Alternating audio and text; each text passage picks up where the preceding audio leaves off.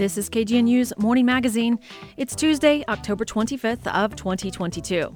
I'm your host, Shannon Young. Coming up on today's show, we'll learn more about a state ballot measure that aims to allocate a portion of tax revenue to affordable housing. Open enrollment starts next week for health insurance through Connect for Health Colorado. We'll have the details. This Week in Water reports on how Colorado residents may soon have an additional source of drinking water. Then finally, we'll go to our listener comment line to hear what's on the minds of listeners. At the bottom of the hour, we'll have an update from the BBC News headlines. Then it's How on Earth. Today's Science Show will explore chronic pain, developments in the underlying science, causes, and treatments with Dr. Yoni Ashar, Assistant Professor of Psychiatry at the University of Colorado Anschutz Medical Campus. At 9 a.m. comes another archival recording of British philosopher Alan Watts. Then at 9:30, Joanne Cole will be in the Boulder studio for the Morning Sound Alternative. All that's still ahead, but first it's time for headlines with KGNU's Luis Licon. The United States Department of Housing and Urban Development has agreed to allow the state to administer $6 million of Marshall Fire Community Development Block Grants. Representative Joe Neguse, Senator Michael Bennet, and Senator John Hickenlooper wrote letters on behalf of the state asking the federal agency to waive a rule requiring Boulder County to administer funds. The letter said overseeing the money would strain the counties and delay the recovery for many families. Senator Bennet said in a press release, "We greatly appreciate HUD's flexibility and support on this matter. Every dollar we save by streamlining the process is another dollar for the survivors of the Marshall Fire as they continue to rebuild." The Oil and Gas Conservation Commission will consider changes to regulations to better address the cumulative impacts of oil and gas operations. KGNU's Steve Miller has more. The state body that regulates oil and gas operations in Colorado has set a December 14th hearing date for a rulemaking petition that calls for rules to better protect Coloradans from cumulative impacts of oil and gas development. 6 environmental groups submitted the rulemaking petition on August 30th, formally asking the Colorado Oil and Gas Conservation Commission, COGCC, to move forward in making the new rules. The COGCC has a mandate, enacted in 2019 by Senate Bill 19-181, to evaluate and address the potential cumulative impacts of oil and gas development. According to the environmental groups, in over 3 years since the Senate bill passed into law, the Commission has adopted rules to evaluate cumulative impacts, but enacted only a handful of rules that address a small subset of local cumulative impacts such as dust, noise, and light. The petitioners are demanding that the COGCC make rules to address the regional and state cumulative impacts of ozone and climate change, and to increase local protections against air pollutants, especially in disproportionately impacted communities. Any individual or entity who wishes to provide comments on the rulemaking petition may file with the Commission no later than December 2nd. For KGNU, I'm Steve Miller. As temperatures drop, Eldora Mountain Resort is ramping up snow production. The ski resort plans to open on November 18th or even earlier if they get enough snow. Eldora Marketing Director Sam Bass told the Daily Camera, "We're so excited to begin gearing up for another winter of fun here at the Backyard Mountain for Greater Boulder County and Colorado's Northern Front Range." Arapahoe Basement Ski Area is currently the only ski resort open in the region. It began operating lifts on Monday. The Boulder Valley School District is stepping up security and police presence at and around Fairview High School after a man made threats against the school. The Boulder County District Attorney's Office charged the 18-year-old Esteban Yeguian with felony menacing, inciting destruction of life or property, and interfering with an educational institution.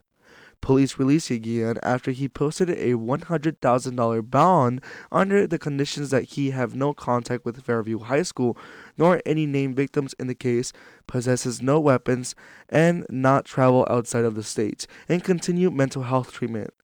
BVSD did not provide specifics on how security will look in the coming days, but said that their priority is to ensure the safety of both students and staff. The city of Denver is hitting the pause button on the e-bike rebate program. KGNU's Sean Kellen has more. Denver's Climate Office is suspending its e-bike rebate voucher program for the remainder of this year, but officials say it will be back in 2023. The program lets approved applicants buy an e-bike at participating bike shops for an upfront discount. It's been a huge success. More than 4,400 vouchers have been redeemed in Denver as of October 24th. As a result, available funding has been all used up. Once it starts again next year, applicants can register at denverclimaterebates.com. No word yet on specific date for the program to resume. For KGNU, I'm John Kellen. The Denver City Council will invest $15 million of marijuana sales tax revenue in an effort to support 1,000 minority and women-owned businesses by the end of 2025. Officials told the Denver Post that the funds are meant to combat historically racist discriminatory practices in the finance industry that have prevented minority-owned businesses from growing and thriving. For today's temperature in Denver, we're going to see a high of 62 and a low of 32 with a current temperature of 34 degrees. And for Collins, it's going to be a high of 59 and a low of 27 with a current temperature of 32 degrees. And currently there is a freeze warning in effect in Larimer County. In Boulder, we're going to see a high of 59 and a low of 37 with a current temperature of 38 degrees. And for KGNU, I am Luis Licon.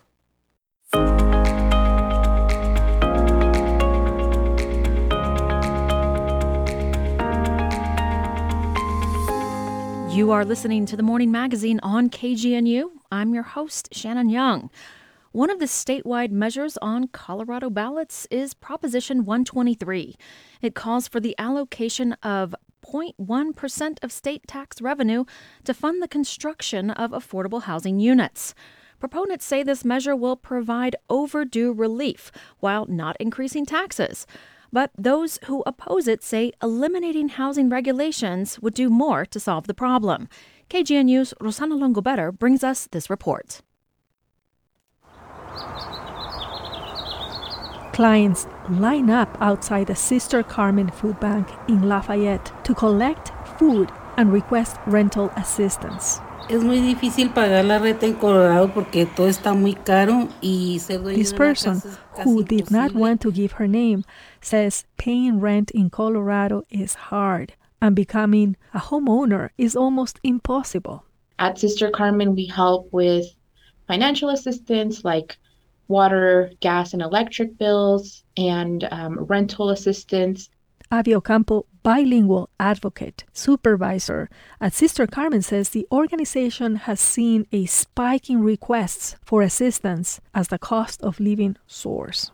After COVID and the Marshall fires, we've just seen an increase in people asking for help. And, you know, with the inflation being such a scary thing, it's hard for people to be able to live and choose, do I pay my rent and not eat, or do I eat and I don't pay my rent, and then maybe I'll even get evicted eventually. Ocampo worries that the soaring cost of living could end up affecting the most vulnerable as well as essential workers. You know, 86% of Coloradans are facing a housing crisis, and if we don't pass this law, it's just going to continue to get worse. And we just have to think about people in our community with fixed incomes like seniors, teachers, nurses and firefighters who work every day to make sure that our communities are safe, are healthy, are educated, and they can no longer live in the communities where they work. Housing is on the minds of many Colorado voters this election cycle. The Colorado Health Foundation's Pulse poll found that survey respondents were more concerned about the rising cost of living and housing than any other issue. Proposition 123 calls for earmarking up to 0.1% of state income tax revenue to fund grants and loans to local governments to build permanent affordable housing. We can't afford a Colorado where Coloradans can't afford to live, and that's where we're heading if we don't pass Proposition 123. Mike Johnston, CEO and president of the Gary Ventures philanthropic organization, says the proposition is a unique opportunity to tackle Colorado's housing crisis. And it does that without raising taxes. And I think this is really important because it helps make sure that everybody has access to affordable housing, and particularly those folks who are most left behind in the current economic environment. We know this disproportionately affects lower wage workers. We know it disproportionately affects residents of color in Colorado and younger residents, people with kids. Proponents of the measure, like Johnston, estimate if Proposition 123 passes, it will set aside $300 million each year to fund housing crisis solutions. We're very fortunate in the fact that we have 225 organizations that are endorsing it and supporting it. We do not have any organizations that have opposed it. And so right now we don't have any opponents. And we think that's because 86% of Coloradans think it's really important to build this affordable housing. So we think we're going to have a lot of support. But support for that proposition is not unanimous. Michael Fields is with Advance Colorado Action, an advocacy organization in favor of smaller government. And we are opposing Proposition 123. And basically, the reason for that is that we don't think that government should be more involved in housing, that we shouldn't have a more of a government takeover. Fields disagrees with the argument that Proposition 123 does not raise taxes because it could affect TABOR refunds. I mean, when they're taking our TABOR refunds, that's a tax increase. So, they're going to say it's not. But again, it's still, we have less money in our pockets. If we get that $750 check, if it's $650 next year, they took more of our money, whether they want to call it a tax increase or not. U.S. Census data shows Colorado has a shortage of about 225,000 homes. Fields says the solution will be to loosen government regulations in order to stimulate supply. We have to make it easier for permitting. We have to get zoning through quicker and localities. We have to build more and quicker. And that will drive down the cost not only for low-income people, but for all Coloradans. Because if you have 225,000 fewer units than you need, the cost is going to be too high. And so I just think that government can get out of the way more than creating a few thousand units when we are 225,000 under isn't going to do much, but it's very costly. Fields is also skeptical that the funds will actually go towards the stated purpose. Ojalá pase la ley 123 para que ayuden a las personas a alcanzar la meta de tener una casa. Even if it does pass, just how quickly and effectively Proposition 123 could provide relief to people standing in lines outside of Sister Carmen and other food banks statewide is unknown. For KGNU, I am Rosanna Longo-Better.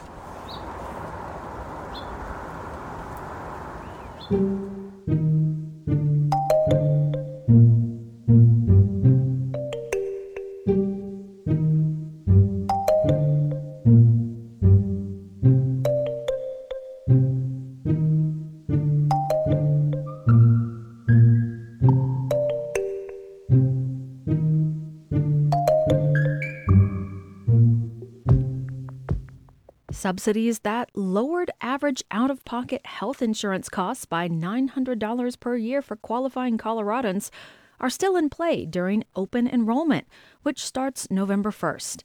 President Joe Biden's Inflation Reduction Act extended expanded marketplace premium tax credits through 2025. Eric Galatis has more. Some 155,000 Coloradans who signed up for health insurance through Connect for Health Colorado were able to save $900 per year on average through American Rescue Plan Act tax credits. Those credits have been extended by President Joe Biden's Inflation Reduction Act and will be in play as open enrollment begins next week. Kevin Patterson is CEO of Colorado's Marketplace. He says competition remains strong among the state's insurers and all counties have at least one option for coverage. So we're really excited about that. But we just want to make sure people come in and shop, look for the advanced premium tax credit that has been extended through the Inflation Reduction Act of this year in August, and make sure that they pick a plan that meets their family's needs. Open enrollment starts November 1st and ends on January 15th. After that, if Coloradans lose insurance through their job or experience other qualifying life-changing events, they will be eligible for a 60-day special enrollment period. Colorado's one-stop marketplace allows families to test out plans and prices. It's available at connectforhealthco.com. Earlier this month, Bright Healthcare informed the Colorado Division of Insurance that it will withdraw from Colorado's health insurance market for 2023, but Patterson says his team is ready to help current Bright enrollees find the right plan for next year.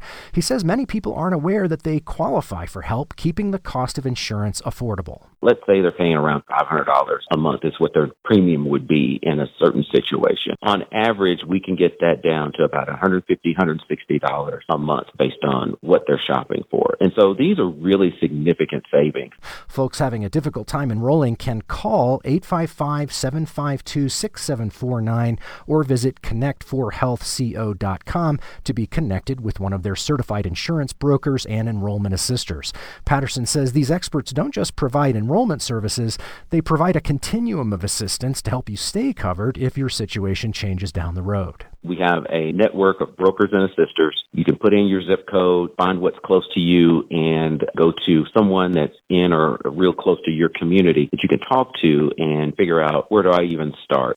This is Eric Galatis reporting for the Colorado News Connection. Find our 8 trust indicators to support transparency and accuracy at publicnewsservice.org.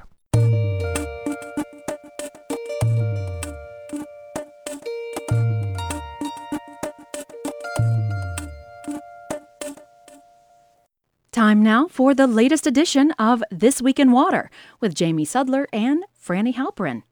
A new water supply for Colorado? That story and more on H2O Radio's weekly news report. I'm Jamie Sudler. I'm Franny Halperin, and it's This Week in Water. There's some encouraging news in the effort to combat climate change. Emissions of carbon dioxide from burning fossil fuels are not expected to grow by much this year, only 1%. That's a small fraction of the increase that occurred last year, according to the International Energy Agency, and they say the decline is because of the strong expansion of renewables and electric vehicles. Expectations were that CO2 emissions would be growing a lot more. Russia's invasion of Ukraine has increased the demand for coal in 2022 by making natural gas more expensive, but renewable energy has offset the releases from fossil fuels. Almost a quarter of the European Union's energy has come from solar and wind since the start of the conflict. Also, due to the war, economic growth, especially in Europe,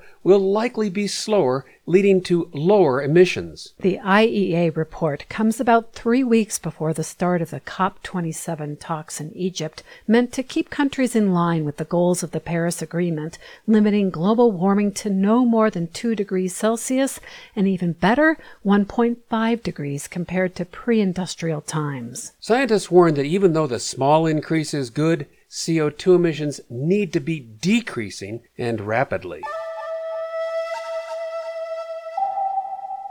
Colorado residents may soon have a new way to supplement their water supplies. Facing the continuing drought in the West, the state has joined a few others to approve direct potable reuse, a process in which sewage is treated and then reused for drinking water. Reuse isn't new. Generally, after wastewater has been cleaned, it's sent to a river, a wetland, or into the ground before being treated again, which is called indirect reuse. Under Colorado's new rules, wastewater will be disinfected with ozone gas or ultraviolet light to remove bacteria, viruses, and drugs. Then it will be filtered through membranes to remove any trace contaminants. Colorado regulators will require any utility that decides to adopt direct potable reuse to include a public relations campaign to confront negative images that have been made infamous by the tagline, "Toilet to tap." When shipwrecks are discovered, they're expected to be time capsules of bygone eras, carrying a cargo of clothes, tools, and perhaps a treasure chest teeming with pearls and coins. But according to new research, although some sunken ships can become artificial reefs benefiting sea life, oftentimes old vessels leave a legacy of toxic compounds that are damaging ocean ecosystems. Such was the case with a fishing trawler called the John Mann that was turned into a Nazi patrol boat and was bombed by the British Royal Air Force in 1942. It's been sitting at the bottom of the North Sea off the Belgian coast ever since. Scientists with the North Sea Rex research project, which studies sunken ships and their environmental impact, analyzed samples from the vessel's steel hull and surrounding sediment. Results showed a range of contaminants, including heavy metals, arsenic, explosives, and hydrocarbons found in coal, crude oil, and gasoline, which the researchers say are changing the surrounding marine microbiology and geochemistry. The authors report that the amount of pollution at this site wasn't high, but given the number of wrecks still submerged from the 2 world wars, they estimate between 2.5 and 20 million metric tons of petroleum products may be currently leaking into the ocean. And time is not on our side because as ships degrade and corrode, the environmental damage evolves. For that reason, the project expects to make recommendations later this year whether wartime vessels will need to be removed and if the John Mann will be one of them.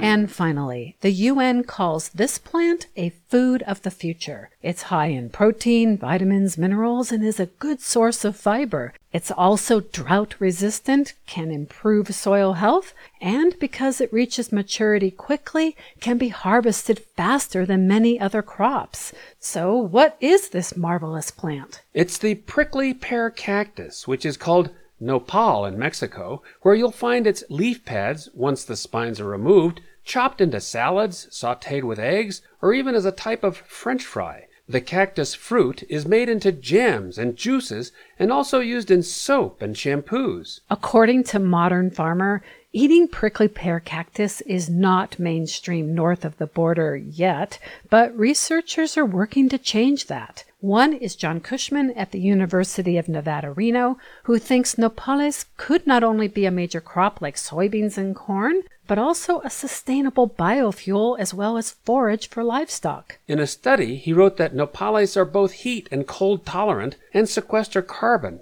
making them attractive climate-resilient plants. They also require little water because prickly pear fruit close their pores during the heat of the day to prevent evaporation. Cushman is looking to use the plant's genes to improve drought tolerance of other crops, and we could know the results of that work in a study set to be published soon. That's it for This Week in Water. Thanks for listening, and we'll see you next time. We now check in with KGNU's comment line and the listeners who share their thoughts about what they hear on KGNU. Well, I'm listening to the World Press Roundtable here Tuesday night. It's October 18th, and Mr. Uhas is talking about, kind of obliquely about the misinformation there in Eastern Europe. He's talking about the Ukraine war, and I'd certainly appreciate him extending that on that, maybe on another program these days, because he has good insights. He's kind of defensive about being the other side, but we need it. And it sounds to me like really Biden's making a heck of a perilous adventure here. And there's misinformation, and Americans are going to remember the coalition that went on between the Allies and Stalin. Just remember it. A lot of people consider it to be positive. I really appreciate Mr. Uhas's insightful comments. Thank you. If you'd like to make a comment on something you heard on KGNU, you can leave a message at our listener comment line at 303-447-9911. We play the messages back on Tuesday mornings at 8:25.